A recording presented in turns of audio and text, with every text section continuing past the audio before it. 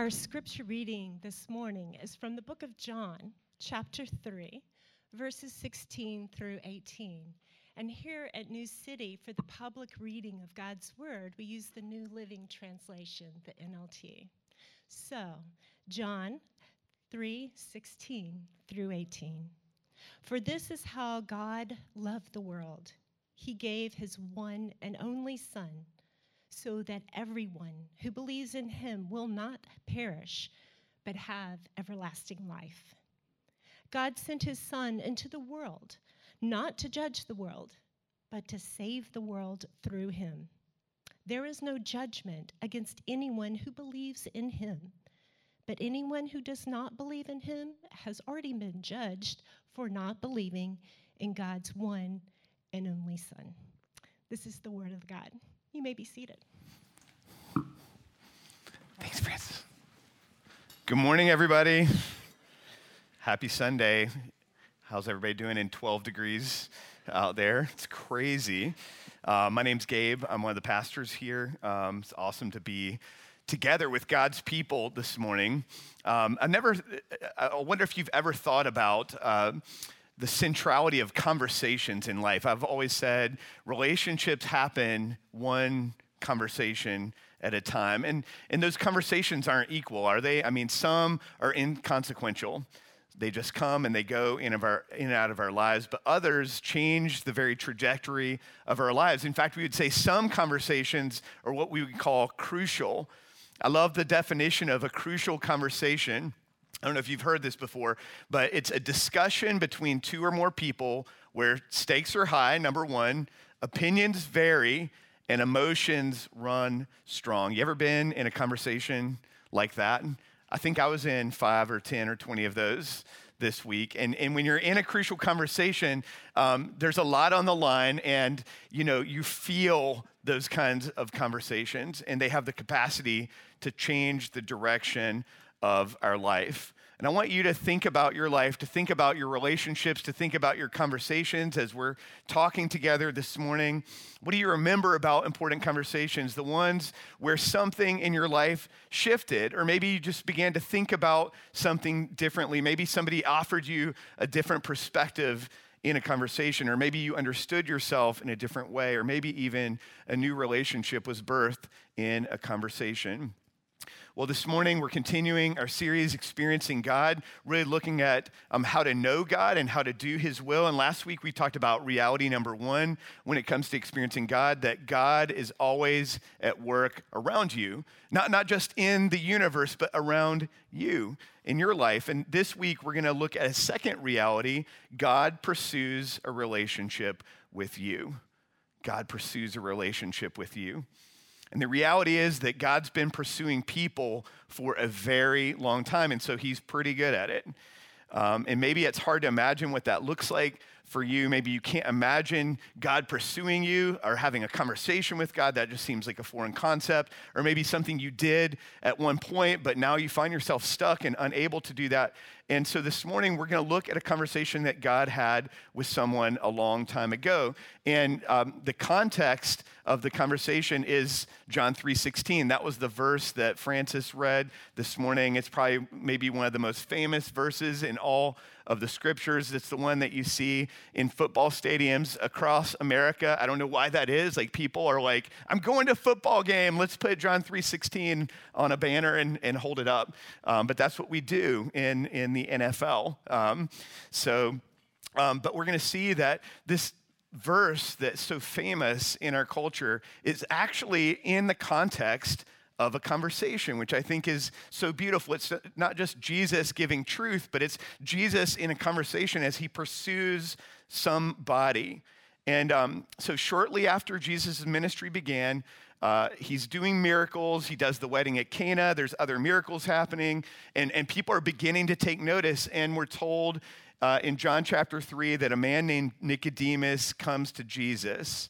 And that's where we pick up. And I'm going to just take us this morning, beginning chapter 3, verse 1. We're going to walk all the way through this passage. And what I want us to pay attention to is, what does it look like for Jesus to pursue a relationship with Nicodemus through this conversation? Verse 1 begins this way.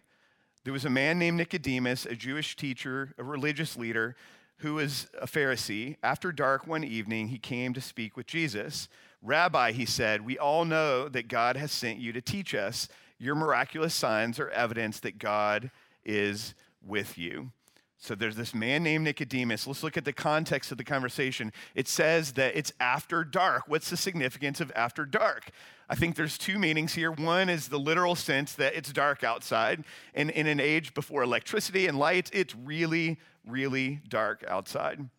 And so he comes under the cover of darkness, maybe to conceal this conversation. Maybe he doesn't want to be seen having this conversation. Maybe that's just the time that he had. We don't really know. But more importantly, the second meaning of after dark, and this occurs throughout John's gospel, as John compares light to darkness, and it always refers to the spiritual condition of people. And so this phrase, after dark, is an indication that Nicodemus is coming without light, without inner light. In other words, without the ability to see. And this is going to become very important as we understand this conversation and what Jesus is doing. And so as he comes without the ability to see, we understand that he's a Pharisee. Well, what is a Pharisee? There was two main groups of religious leaders during Jesus' time, the Pharisees and the Sadducees. And there's an easy way, a very cheesy way to remember this, but it stuck, so I'm going to teach it to you if you haven't heard this. The difference between Pharisees and the Sadducees was around the belief in the resurrection. And the Pharisees believed in the resurrection. The Sadducees did not believe in the resurrection. So they were sad, you see. Did you get that? Very cheesy, but you'll remember it, I promise. So it's very significant. Nicodemus is a person who believes in the resurrection, but this is the deal, that he believes that Jews will experience the resurrected life because of their affiliation with the people of God, and this is the significant part, that they will experience resurrection life at the end of time.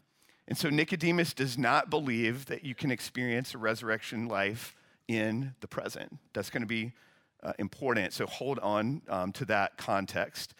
Well, he comes and he shows a sign of respect. We know this because he calls Jesus rabbi, so he's not coming as a naysayer. He's not coming as a critic. He's coming with curiosity, and we'll see this as he comes with lots of questions, but he stops short of coming anywhere close to acknowledging who Jesus actually is. And we know this because of what he says next. He says, we believe God has sent you, but for what purpose and what way, it's not clear. And he says, your miraculous signs are an evidence that God is with you.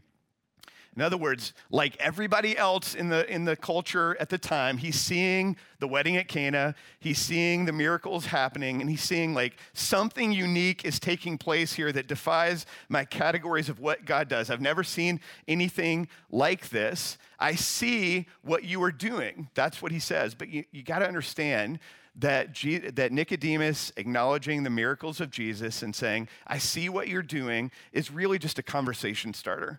It's just a jumping off point. I see this crazy stuff. You're turning water into wine. You're healing people. I'm not sure what it's about. It's a conversation starter. It's not a sign of belief. And so Nicodemus we see is a very conflicted and confused person. And maybe some of you resonate with that today. I think there's some of us sitting here in the room and some of us who have friends and family members who are in this very place with Jesus of like, I see that there's something unique in the story of Jesus. There's something that draws me, that compels me, but I'm going to stop short of belief. And that's exactly where Nicodemus is. Verse 3, Jesus replies, I tell you the truth, unless you're born again, you cannot see the kingdom of God. And in this moment, we see this conversation turn. And it turns from Nicodemus being in the driver's seat to Jesus taking definitive charge of the conversation when he says the powerful line, I tell you the truth. He's saying, I'm the one who has the truth. I'm the one that's going to tell you what's really going on and who I really am. And you can imagine that Nicodemus, as a leader and as a scholar and as someone in charge of the religious people of his time, is thinking, what are you talking about? What do you mean you're going to tell me the truth? That's my job. And so Jesus escalates this conversation. And here's what he's really saying. I'm the one telling the truth here. You don't see anything. Nicodemus has said, I see the miracles you're doing. And Jesus is about to say, you don't see anything. He dramatically shifts the conversation when he uses the words born again. And he says, if you want to see the kingdom of God, you must be born again. And the root word here for born again is basically regenerated. And that's the word I want you to camp on as we're moving through this text this morning. Jesus is saying, if you want to see the kingdom of God, if you want to see God's power, if you want to see what life looks like when God is in charge, then you have to be regenerated. And he's saying you actually cannot see because you have to be regenerated to see. And so this is a conversation about regeneration, which is a requirement for a relationship with God. And here's what regeneration means. And there's a lot of directions you could take this definition. I actually love the biological understanding of regeneration. So in medical terms, regeneration means the process of replacing or restoring damaged or missing cells, tissues, organs, and even entire body parts to full function. And so what Jesus is saying is if you want to experience God, you must be regenerated. In other words, you must be fully restored in a holistic way.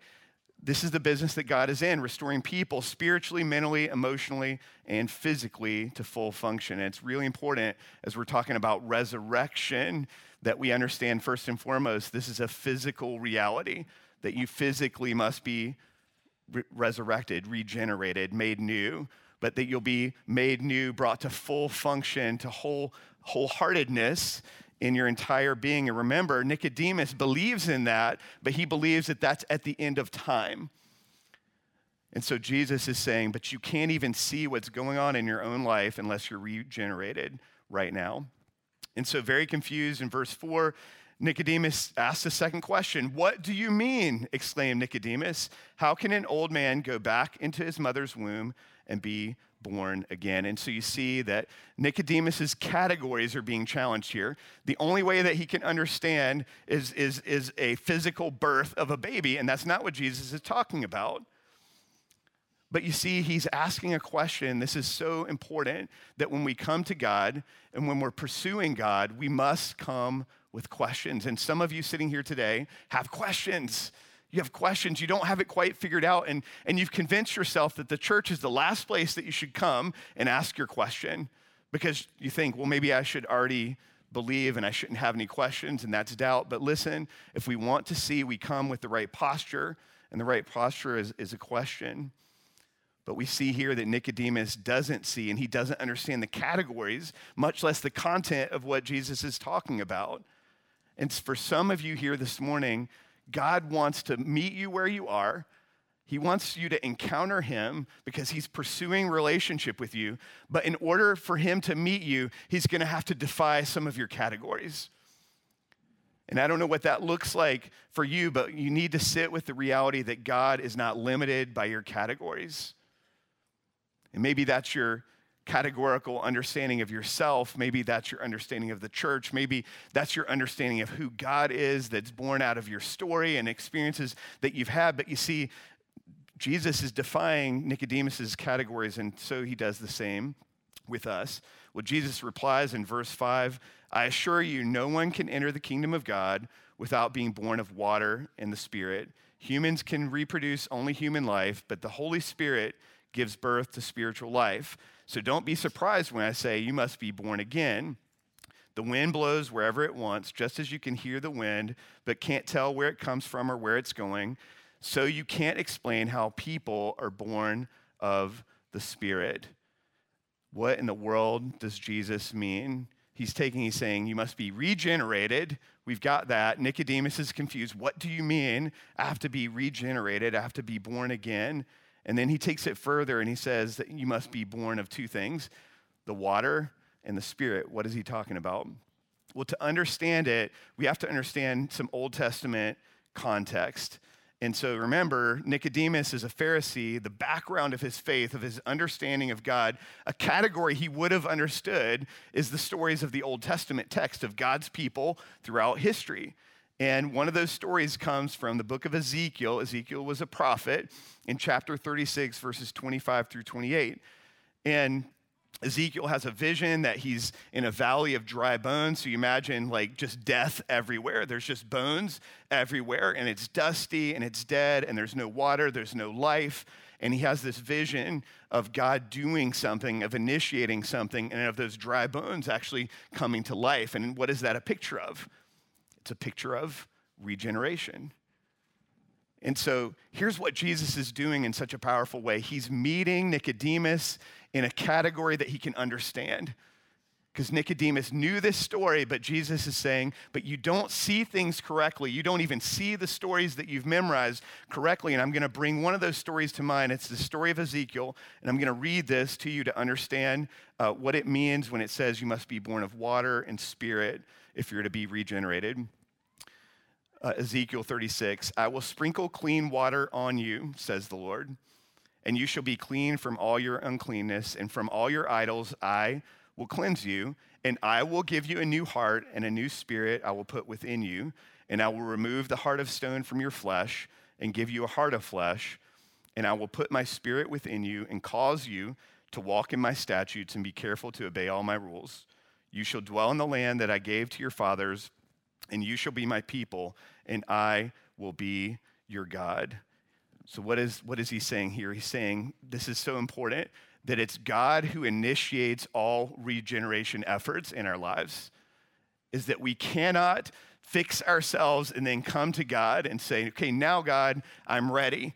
I'm ready for you. I'm ready for a relationship with you. In the Old Testament, water always signifies a cleansing from impurity, and that's what you see in this text in Ezekiel. God says, I will sprinkle clean water on you, and you shall be clean from all your uncleanness. So the first action that takes place when God regenerates our hearts is that he cleanses us from all our unrighteousness. And that's not an act that you do, that you initiate, that you start in your own life. And that's so important because some of you sitting here this morning actually believe that. I meet so many people and have so many conversations that say, you know what, I just got to get my act together. My life is a mess. I just need to stop doing this one thing and I need to get things together in my life, and then I'll be ready to engage with God. But you see, that's not how it works, and that's what Jesus is telling Nicodemus. He's saying, number one, God must cleanse you with water. Number two, he says that I will give you a new heart and a new spirit. So you must be born of water, the cleansing work of God, and you must be born of the Spirit. And so if the water signifies cleansing from impurity, the Spirit depicts the transformation of the heart that will enable God's people to follow him wholeheartedly. And we keep talking about this wholehearted idea that the goal in the life with Jesus is to follow him with everything that we are. But if we're to do that, God has to initiate an action in our life. And then verse 8, he concludes, the Spirit blows where it wants. And so we're reminded once again that we don't choose where God shows up. Nicodemus came to Jesus in the dark of the night, and I don't think he knew what to expect there. I don't think he expected for his categories of faith to be shattered in that moment. You see, we don't get to choose those moments. We just have to be alive and aware and ready when they come to us. Verse 9, Nicodemus continues in his confusion. How are these things possible? It's another question. It's another indication his worldview has been shattered. And so Jesus replies in verse 10, you are a respected Jewish teacher, and yet you don't understand these things. In other words, you should understand. You should understand this story. You should understand the text in Ezekiel that it's God who cleanses. It's God's Spirit who gives you a new heart. I assure you, we tell you what we know and have seen, and yet you won't believe our testimony. But if you don't believe me when I tell you about earthly things, how can you possibly believe if I tell you about heavenly things? No one has ever gone to heaven and returned, but the Son of Man has come down from heaven, and as Moses lifted up the bronze snake on a pole in the wilderness, so the Son of Man must be lifted up, so that everyone who believes in him will have eternal life. So what's going on here? Remember, the question for us this morning is, what does it look like for God to pursue a relationship with us. And we're looking at this example of Nicodemus, this man who comes to Jesus with all his questions and his worldview and his understanding of God. And the first thing he does is Jesus shatters his category and gives him this image of birth and says, Nicodemus, it's not you that initiates, it's I who initiate, it's I who cleanse, it's I whose spirit comes in you and gives you a new heart and a capacity to see that you can't have on your own. But he's still confused. Nicodemus still doesn't get it. And so Jesus, again, meeting him where he is, offers a second way for Nicodemus to understand what it means to see. What is it that God is trying to do? And so he gives this story of Moses lifting up a snake in the desert. And if you remember in the Old Testament, when the people of God, the Israelites, were wandering in the wilderness, they were rebellious continually. God kept meeting their needs. He kept feeding them with manna. He kept guiding them and promising them that the promised land was coming. And then there was a moment when they rebelled against him. And in Numbers chapter 21, the text says this, "But the people grew impatient with the long journey, and they began to speak against God and Moses. 'Why have you brought us out of Egypt to die here in the wilderness?' They complained. 'There's nothing to eat here, nothing to drink, and we hate this horrible manna.' So the Lord sent poisonous snakes among the people, and many were bitten and died. And then the people came to Moses and cried out, 'We have sinned by speaking against the Lord and against you. Pray that the Lord will take away the snakes.' So Moses prayed for the people. And then the Lord told him, 'Make a replica of a poisonous snake and attach it to a pole, and all who are bitten will live if they simply look at it.' So Moses made a snake out of bronze and attached it to a pole, and then anyone who was bitten by a snake could look at the bronze snake and be healed." So imagine in your mind's eye, the people of God rebelling against God in the wilderness, and so they get the just consequence for the rebellion, which is always death. That's the consequence for rebelling against God. And God sends these poisonous snakes, and they begin to bite people, and people get sick, and they die. And then God initiates action, because God's action is always to make a way that people would move from death to life. And in this case, he does this strange thing. He tells Moses, make an image of a snake and put it on a pole and hold the pole up. And so what is this? This is an image of death being held up. And it says that whoever would look up at the snake and look up at the death and believe in God and believe that he could heal them would not die but would live. And we're told that what happens is the people that looked up at the pole actually moved from death into life. And so Nicodemus, again, would have known this story, but you see, he didn't understand it. He didn't see. Why? Because he hadn't yet been regenerated. And this is exactly what Jesus is inviting him into. And so he shows them this image, and then he continues. And this is where we get to John 3:16, our verse that's, hung on banners everywhere while we watch football. "For this is how God loved the world. He gave his one and only Son, so that everyone who believes in him will not perish but have eternal life. God sent his Son into the world not to judge the world, but to save the world through him." And so he tells Nicodemus this story of the snake. Nicodemus doesn't understand. And then he says, listen, remember, God loved the world, and he sent his one and only Son. And he's referring, of course, to himself, but Nicodemus doesn't yet get it. A few weeks ago, we celebrated Martin Luther King Day. And did you know that in 1954, in the opening sermon, when Dr. King was only 25 years old at Dexter Avenue Baptist Church, he preached a sermon on John 3:16 through 18, and he said this about this verse. He said, "God so loved the world that he gave." God's love is self-giving and spontaneous. Nobody commanded God to give his love. It is just God's nature to give. God's gift to man was given not because God was asked to give it, but because he wanted to give it. Man didn't even ask for it. So it is with God's love. Can't you see what the hymn writer meant when he said, "Were the whole realm of nature mine, that were a present far too small, love so amazing, so divine, demands my life, my all in all." And this is exactly what Jesus is speaking to Nicodemus. Nicodemus, God loved the world. God has sent me into the world. Somehow, the way that I'm offering you this regenerated life is somehow related to this story in Numbers 21 of a snake lifted up on a pole. It's somehow related to this idea in the text of Ezekiel that it's I who have to cleanse you and it's I who have to put a heart of flesh into you. But Nicodemus doesn't get it, and the conversation ends at that point. I want us to fast forward in the story, and at the end of John's gospel in John 19, we have the story of the crucifixion. And so Jesus has gone to Calvary, and he's been pierced, and he's hung on the cross for 6 hours. And the scripture says that he cried out with his last breath, "It is finished," and he died. And then if we fast forward in that story, as he hung on that pole, the scriptures tell us that Nicodemus was there. In John chapter 19, we see Nicodemus is there at the foot of the cross. And I want to invite you into looking at an image of this. This is Michelangelo's rendering of Nicodemus carrying the broken body of Jesus. And this Nicodemus who'd had this conversation, who came with his questions, who came with his worldview, who came not understanding what was happening, at the end of the story, there he is.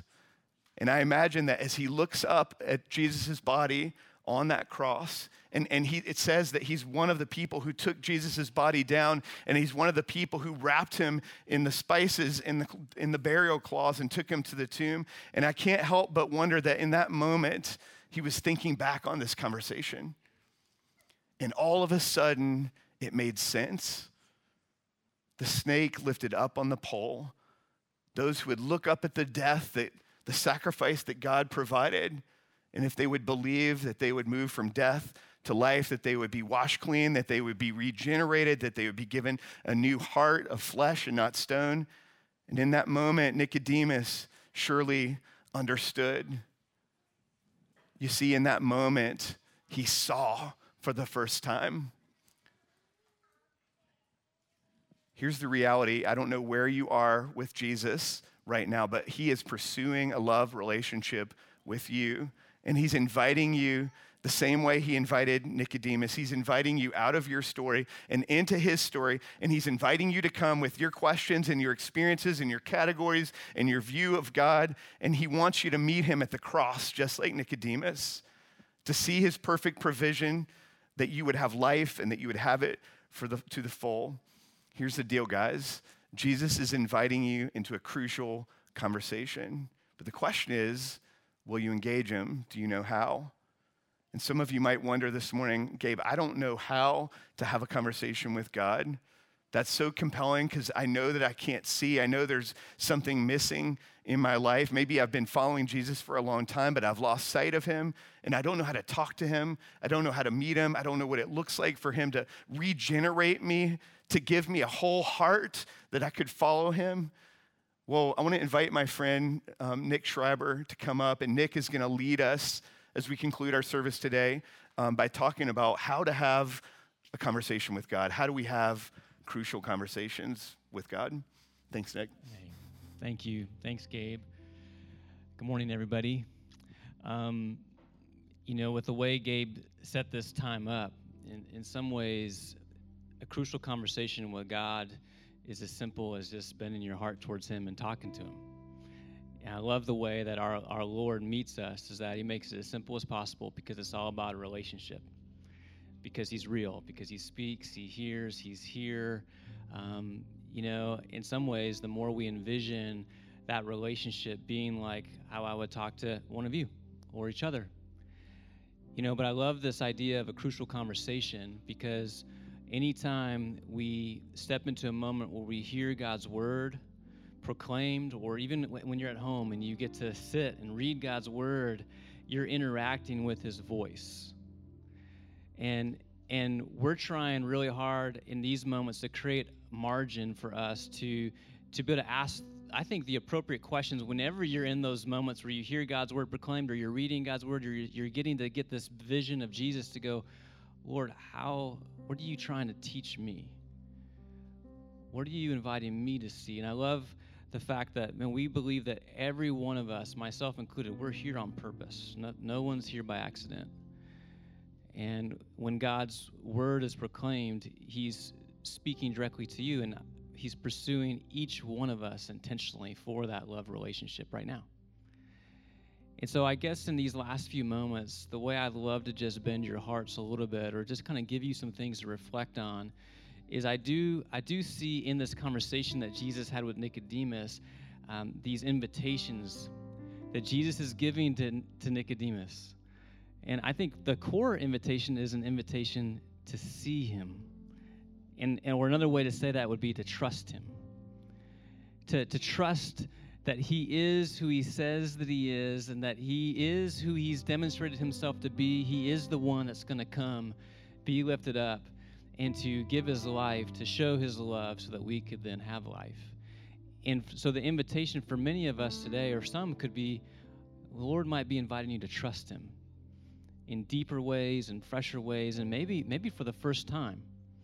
Because maybe like Nicodemus, you've come so close, but you haven't quite crossed that line to say, Lord, I give you my life. I believe that you are God, that you are Savior. And so I wonder if his voice might be speaking to some of your hearts right now, saying, trust me.